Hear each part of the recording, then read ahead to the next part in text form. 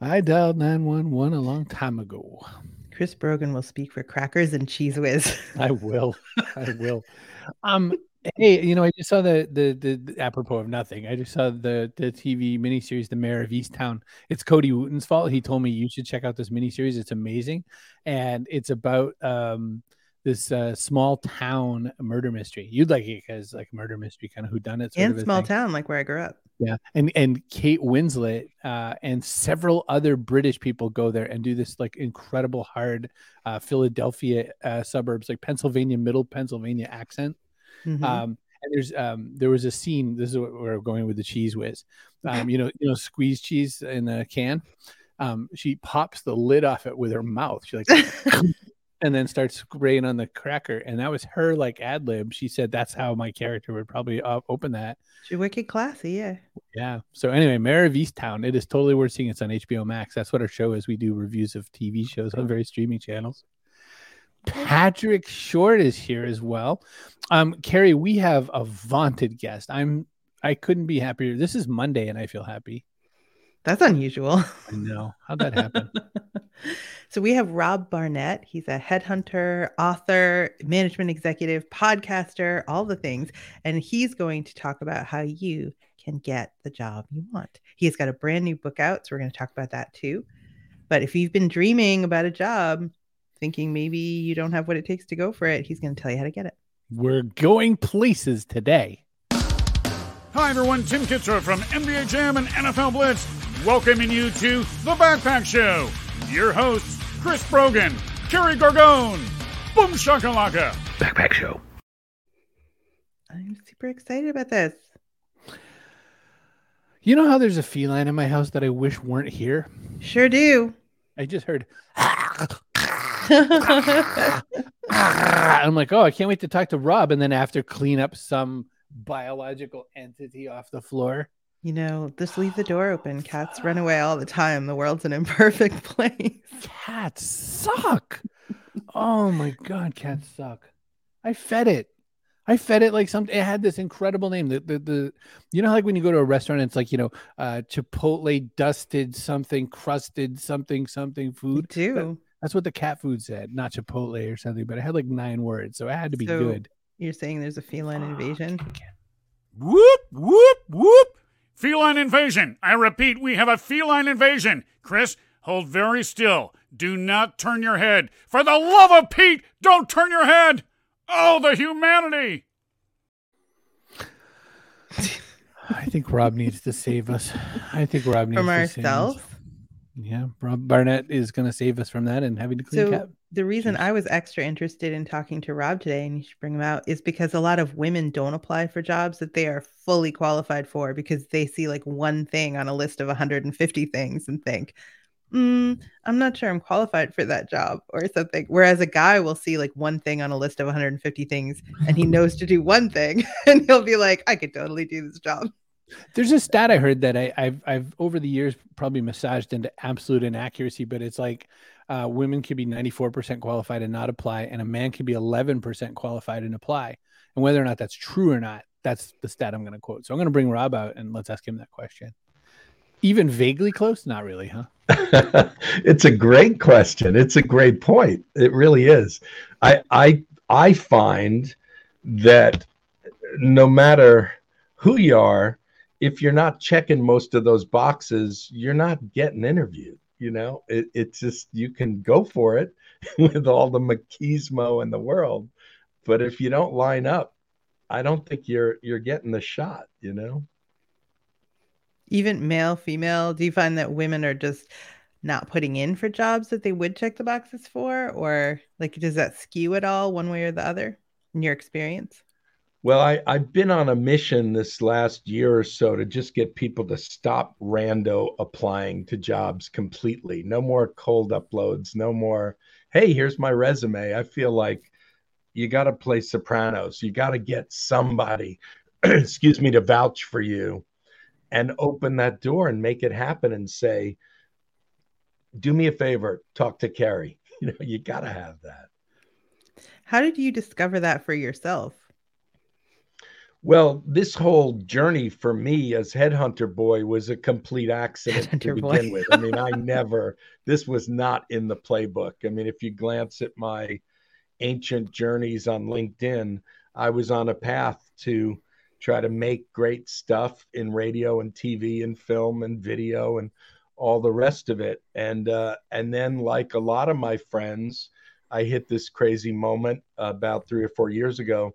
I got stuck. I got badly stuck, and all my wonderful outreach just wasn't working. I was being told I was overqualified or to this or to that. I used to call it the two police. Here they come, the TOO police marching in to bum me out with another outreach. And so one morning in a fit of utter frustration, I grabbed my iPhone and made a short little video about my predicament. And I said that this was not unique. There were hundreds of my friends stuck in the same boat. And why don't we at least put our heads together and start talking about this? And I uploaded it to just two places, LinkedIn and Facebook, about 9 o'clock in the morning. And for the first time in my life, I had a video that had way too many comments and way too many views. And so I looked at that and only had one idea at that point was, well, I better do another one and do another one. So I kept coming every morning like clockwork at 9 a.m. And then after about 9 or 10 of these, a guy called and said, listen, I met you at MTV 100 years ago. I need a chief operating officer. Is that what this is? You're a headhunter, right? I said, yes. Totally. Yes, I am. That's what I am. And that's how it started about 3 years ago. Now, can we thumbnail just a tiny bit of that ancient history? Can you walk people through just a tiny bit of your bona fides here so that they can understand who we're talking to today?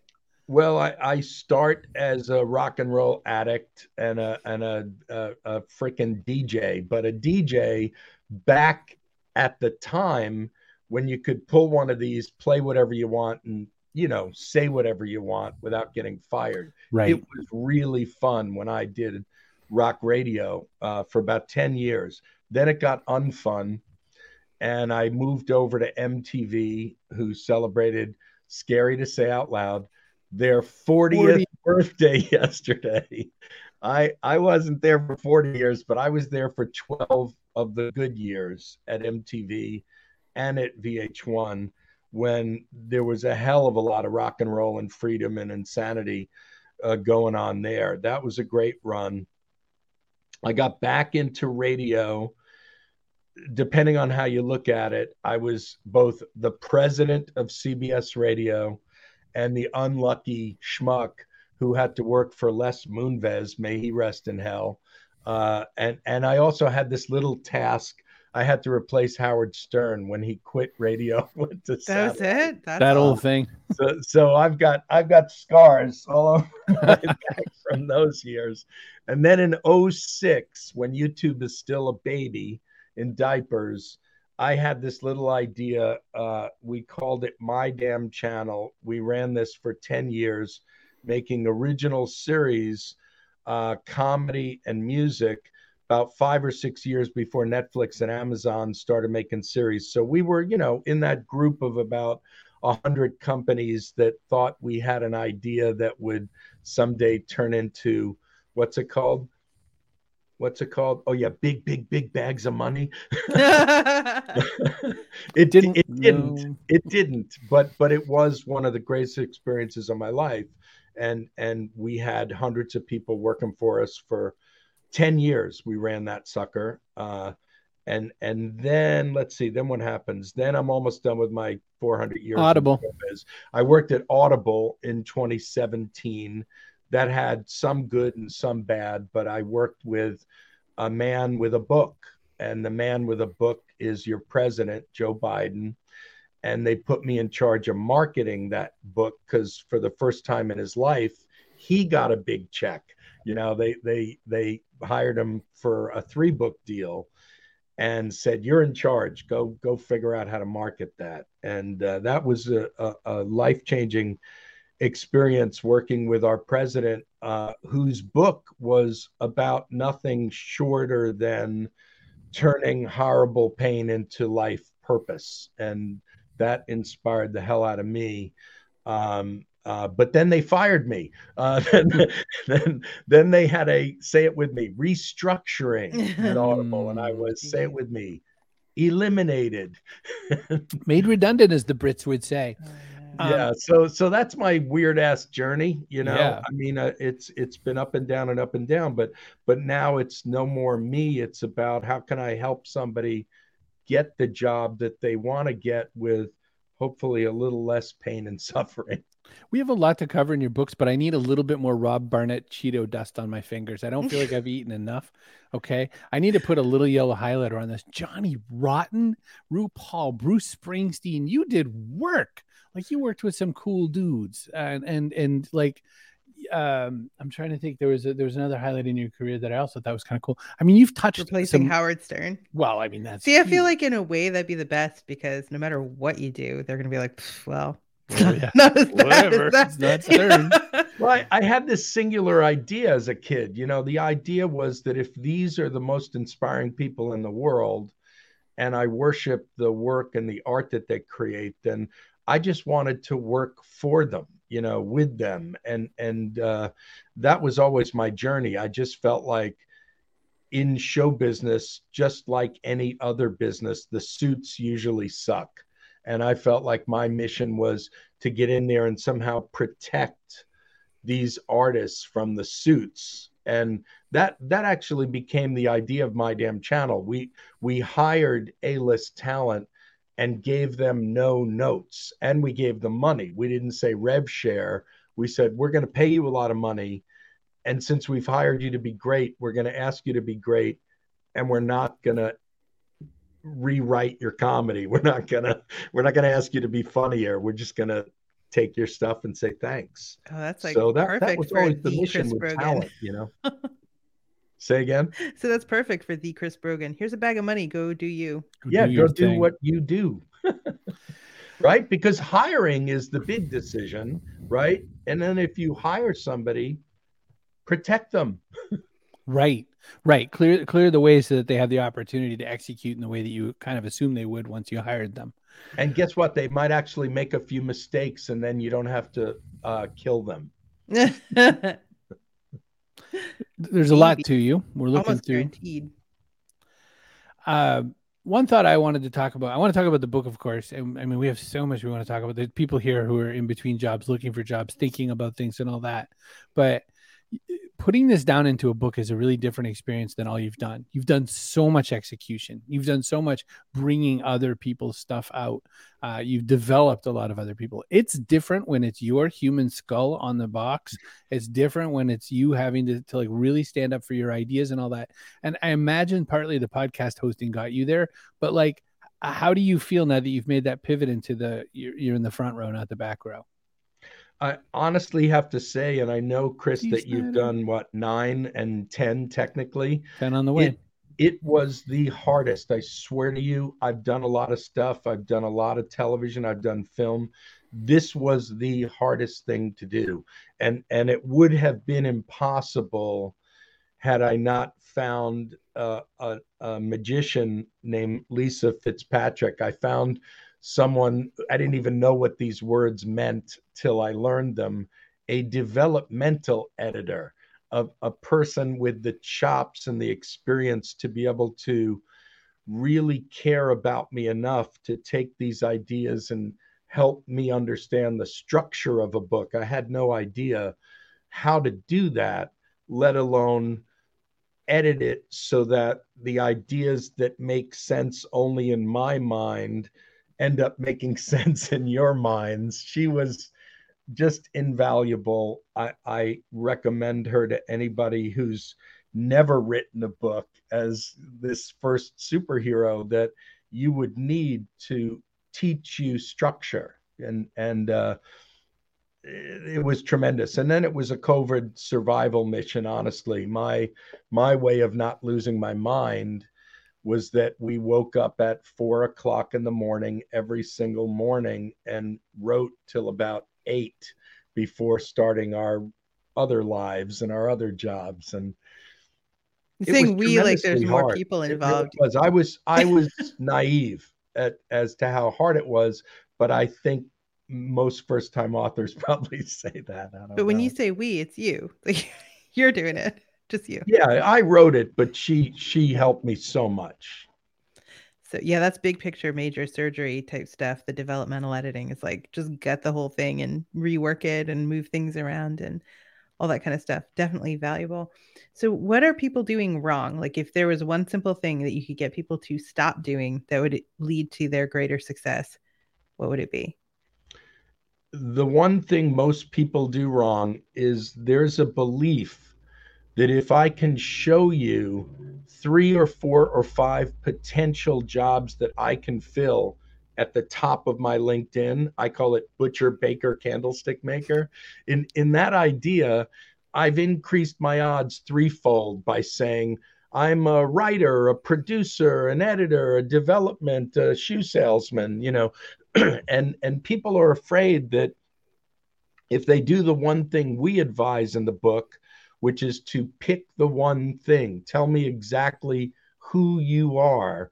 People are afraid that if they do that, they've hurt their odds, right? Well, I could have been a roofer and a backpacker and a baker. I could have done all these things. I just know that a company is interested at that moment when the roof is leaking. They need a roofer. They don't need anybody else. And the person that's going to get hired is the person that looks the most like the specialist and the least like a Swiss Army knife.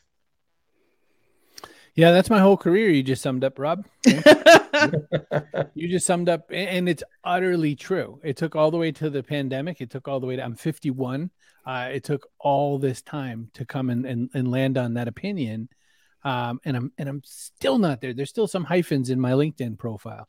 But as I'm listening to you, I'm hearing you and I'm feeling it. And in my world, when I'm starting to look out for talent and I'm trying to collect people for this organization that I'm helping out, I really don't want a multi-hyphenate person.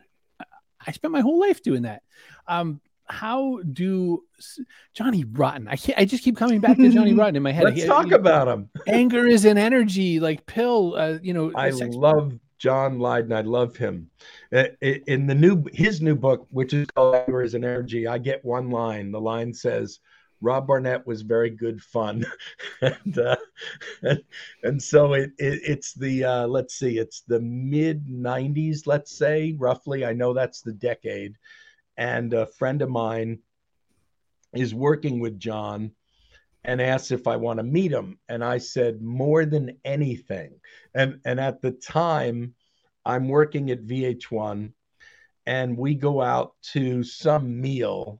A meal with John involves lots of drinks, more drinks than you can possibly imagine, lots of food, and many, many, many hours.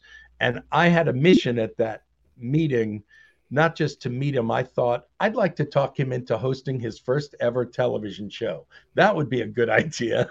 And so I can't remember how many years it took, but let's just say it might have taken a couple of years and $80 zillion in what used to be called expenses when companies gave you these big expense reports. And I talked him into doing a show that we created together with my friend George Gimmark, and we simply called it Rotten Television.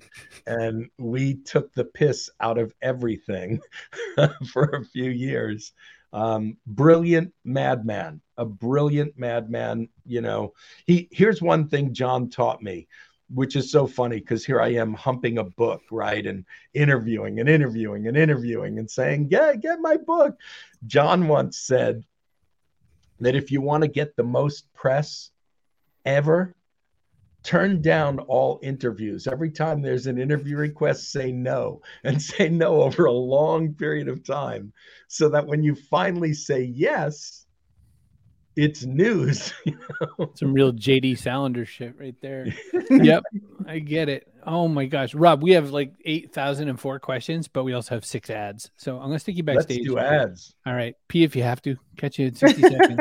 He probably could have helped us. Help us pee? I missed it. Oh, read the No, ads. we'll just do the ads, yeah. you weirdo. Yeah, that would have been You're awkward. very good fun.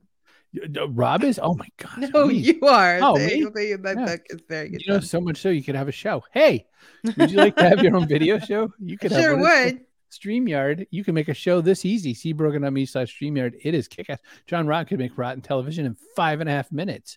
Doesn't even need an expense report. Hey, would you like a podcast? You could have one. And if you want a podcast, there's a great host out there now, Castos.com. Castos is super easy to set up. I've used the #1 competitor in the world of theirs for 15 or more years. And then I just went over to Castos, like, boop, boop. Oh, it's set up. And then I was suddenly up and running again. Oh, yeah. It was a process the old way. It's so much easier using Castos.com. They host your podcast files and syndicate them all the places for you. Yeah. Hey, what would you like to do with a .online domain? Think about rotten.online. So you can have one for just $1 if you use the code Chris, all caps, when you get your .online domain. Yeah, type my whole name out. Hey, we're sticking it to the man. You don't need to Google anymore. You can use presearch.com. Presearch.com is a competitor to Google, and it was made by a guy, Colin Pape, who is getting smeared by Google and crushed in the.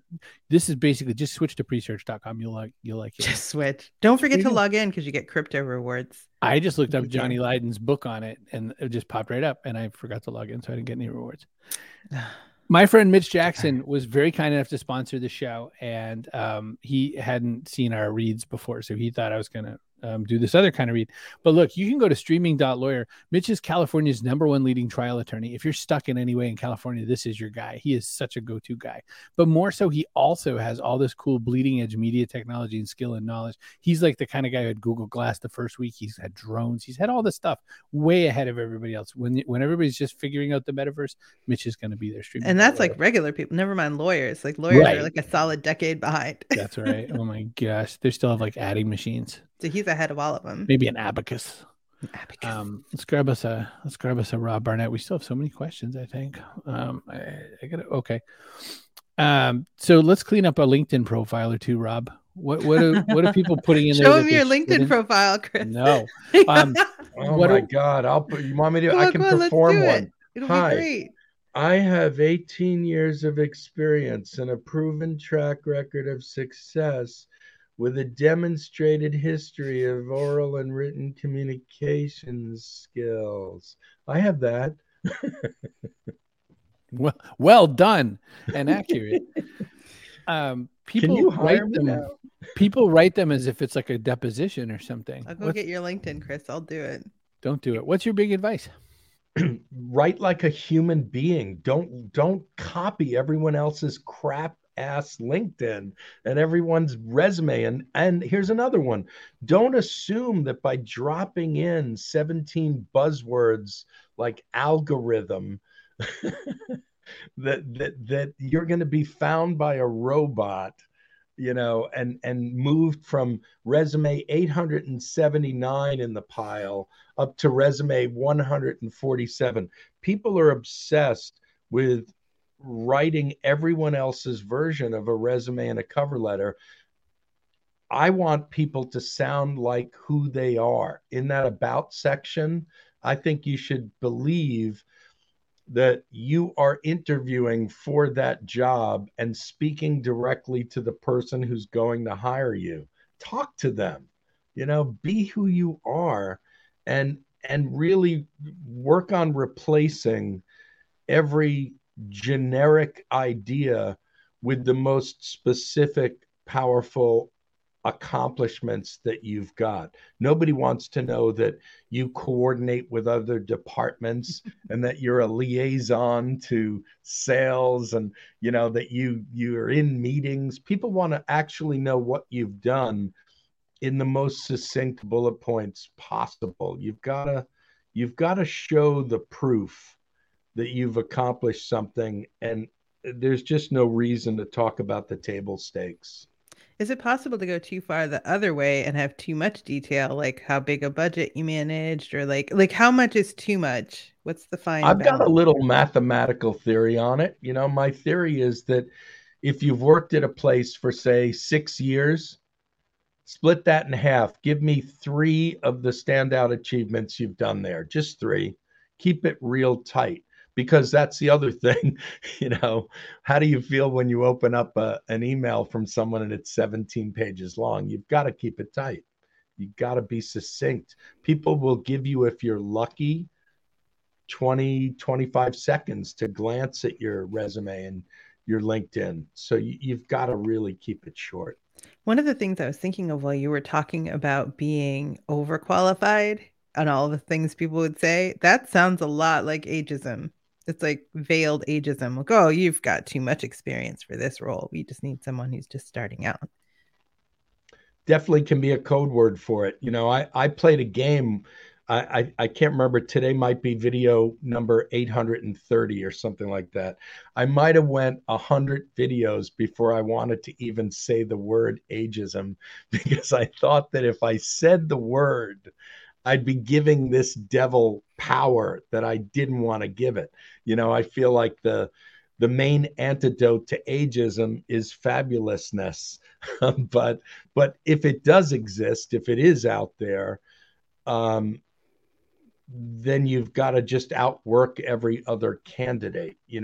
I find that the mistake so many people make in cover letters, and I as guilty of this as anyone in the past, people are concentrating on writing all of their greatest hits. And I did this and I did that and I was this and I was that.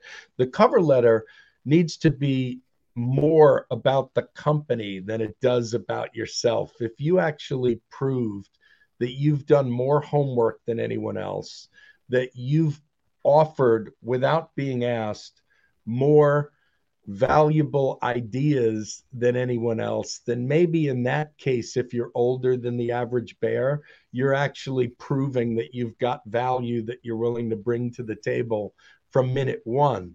A lot of people who've got these great ancient careers are just writing their greatest hits, and that's not as important as what the company needs you to do to make cash money in the moment. I have two things. One quick one, just to satisfy my curiosity. Do you get the Left Sets letter? Do you get Bob Leftset's newsletter? It's funny that you asked that. There have been years where I did, and then I just felt like I can't commit the time. I can't commit the time. It's too much. To me, he's a box I of have chocolates. loved it in the past. I eat a few and I delete a few. I eat a few, I delete a few. I just was curious. I figured you might go for it. You've pitched or I have for a question though. You've pitched a lot of shows. You've put a lot of shows on. My damn channel is a work. It is a piece of material. There's all these things you've done where you've understood what it takes to be a showrunner, what it takes to pitch a show. What translates into that to bringing someone's career? If Deb Lee shows up and decides she wants the next big VP job, how does she pitch herself the way she pitches a show? Or is that horrible advice? No, that's great. That's a great point. It's a really great point. You've got to learn to be very psychic in a room when you're pitching. You've got to read the room. You've got to be able to, when you're pitching a show, you go in there with a log line and you get to look at faces if you're lucky. Remember in the old days when we used to like be together and vaguely, before video. But even on video, right? You've got to read a room and be able to understand whether the content that you're putting out is resonating and getting a response, and if not, then you need to calibrate. But I'll tell you something, Chris, the thing that we recommend, chapter 9 of the book is comically called The Perfect 30-Minute Interview, and there's probably about, I don't know, hopefully 20 or 30 tips in there about how to interview for a job. The best one, if I could just say one, no matter how experienced you are, if you've got a big job interview, you ought to be rehearsing for it like a Broadway play. You ought to be calling not just a friend, but a friend who knows you professionally and saying, can you do me a favor? I've got this interview Wednesday morning at 10. Can we spend about an hour on Tuesday grilling me, getting me ready for this, listening to my answers and calling bullshit? I think that the interview is really the beginning of whether or not you've even got a shot, and people just wing it. I think you got to rehearse. So just winging it works for some people, a little bit better than it does for other people. So what do you say to people whose like strength lies in winging it, or at least their perceived strength lies in winging it? How do you convince them to practice a little bit? Well, it all comes back to intention. How much do you want it, right? I mean, it sounds like, I don't know. Are you talking about your co-host over there? You're talking about that guy? What? No. By the way, he would not work for other people. He works for it himself. depends how So much you want it, man. If you think that going into this interview for a whatever is going to be an important game-changing moment in your life, then winging it may not always produce the greatest results. So you want to look spontaneous, not be spontaneous. There you have it. See, like you said. Everything is wrong. It's like that Cigarettes and Chocolate Milk by Rufus Wainwright, where he says that everything I like is a little bit deadly, a little bit fat or whatever. Everything he likes is, the wrong thing. Well, you're an entrepreneur. It makes sense. Well, I am. I'm an entrepreneur who has one client right now. I'm essentially an almost employee. So, I mean, what do I know? But the whole idea, I mean, there's this longstanding story I like to use as kind of an example of this, is that the reason the Beach Boys won't get together ever again is that there's a fight between Brian and the rest of the band, where the band just wants to play the hits, because what does anyone want to see at the Beach Boys? They want to hear Good Vibrations. They want to hear California Dreaming. They want not California Dreaming, the other one. They want to hear all Beach Boys songs, Surf USA. What does he want to play? Is he wants to play all the crazy experimental stuff, from the last album, and stuff that hasn't even been on stage yet. And they're like, no one wants that. So they're never going to get together, because that fight's always going to be on. When I listen to you, you're saying, you should be prepped. One question is, and again, the breadth of the material that you've worked on, and the fact that you're saying you've got to just have this one thing you say you've done. I want a cheat code here. I want to know, like, is there a best possible one thing? I mean, obviously, if you're trying for a job as a president of a company, you probably want to highlight all your president of a company things. But is there one thing I want people to think about me more than any other thing I want them to think about me? Can I angle my stuff? See, there's an if, Chris. There's a big if that has to start the answer to the biggest question ever. I was only shocked and surprised by one thing when I started as a headhunter. I thought that I'm 61. So I thought that if people had gotten into their late 30s, 40s, and 50s, maybe they'd had enough nonsense, enough bad actors, enough bad bosses to say, screw it, I'm going to figure out this entrepreneur thing. I thought on day one in my headhunter life that maybe out of the thousands of people that come in the door, maybe there'd be, I don't know, 15% that thought it's time to go out on my own and be my own boss. It's turned out in my little scientific experiment that, having talked now to thousands and thousands of job seekers for almost 4 years, there's this teeny tiny, maybe 1% of the people that are interested in going out there and doing it on their own. Therefore, if you need to get hired in a job working for somebody else, that's where our chapter called the North Star comes into play. That's where they need to know who they're hiring, right? What is this role? A lot of people call me. I had a lady, God bless her, as they say in Texas, bless her heart. Friday morning, this woman called me so freaking angry, so hurt, so wrecked. And what was hurting her more than anything is that she knew in her soul that she could be this person. Why can't they see it? Why don't they see it? And the answer, sadly, was that her resume and her LinkedIn was shit. It was all over the place. It was a little of this, a little of that, a little of a third thing, a little of a fourth thing. And I had to just calmly try to help her as much as I possibly could to say, hone it. And like you said earlier, Chris, maybe there's still going to be one or two slashes in there for people. Maybe there's a couple of things, but without that focus, even I'll say one last thing. Even your friends, the people who love you the most, will have an easier time helping you get a job the minute you tell them what the job is. But if you say, hey, you love me, I'm on my ass, I'm looking, so just keep me in mind if you hear of anything, that's not helpful enough, to your friends. No. And that sounds like social voodoo. That sounds like what you were getting at in that chapter about, how do you help people help you? And I get that all the time. I endlessly get an email from someone saying, I'm looking, and I'm always thinking, anything? Yeah. What am I, LinkedIn? No, I don't know anything. Yeah. So that's tricky. Also tricky, I found out, rocking a rhyme. It's tricky. So listen, we are at a spot in the show where we have to do this kind of a thing. Oh, and here's our person of the day. Kaboom! I don't know if we've given it to Leslie lately. Leslie said, I'd much rather a genuine human cover letter than the cookie cutter cover letter. And also, have a great day, Elizabeth. Congratulations. We're upset Elizabeth had to go to a morning meeting. Yeah, she keeps somehow prioritizing a meeting over us. I think you should help her find a new job. Hey, we ask every guest who's ever been here, from Sir Mix-a-Lot to Sister Anne Flanagan to financial dominatrix Mistress Harley, the same question: what goes in your backpack?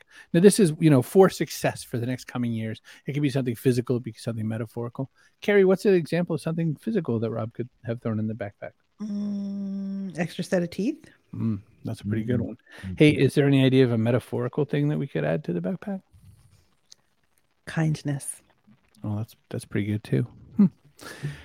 Rob Barnett, what would you add to the backpack, either physical or metaphorical, to give people some success? How are they going to close out like a pro? What are we going to add to this thing?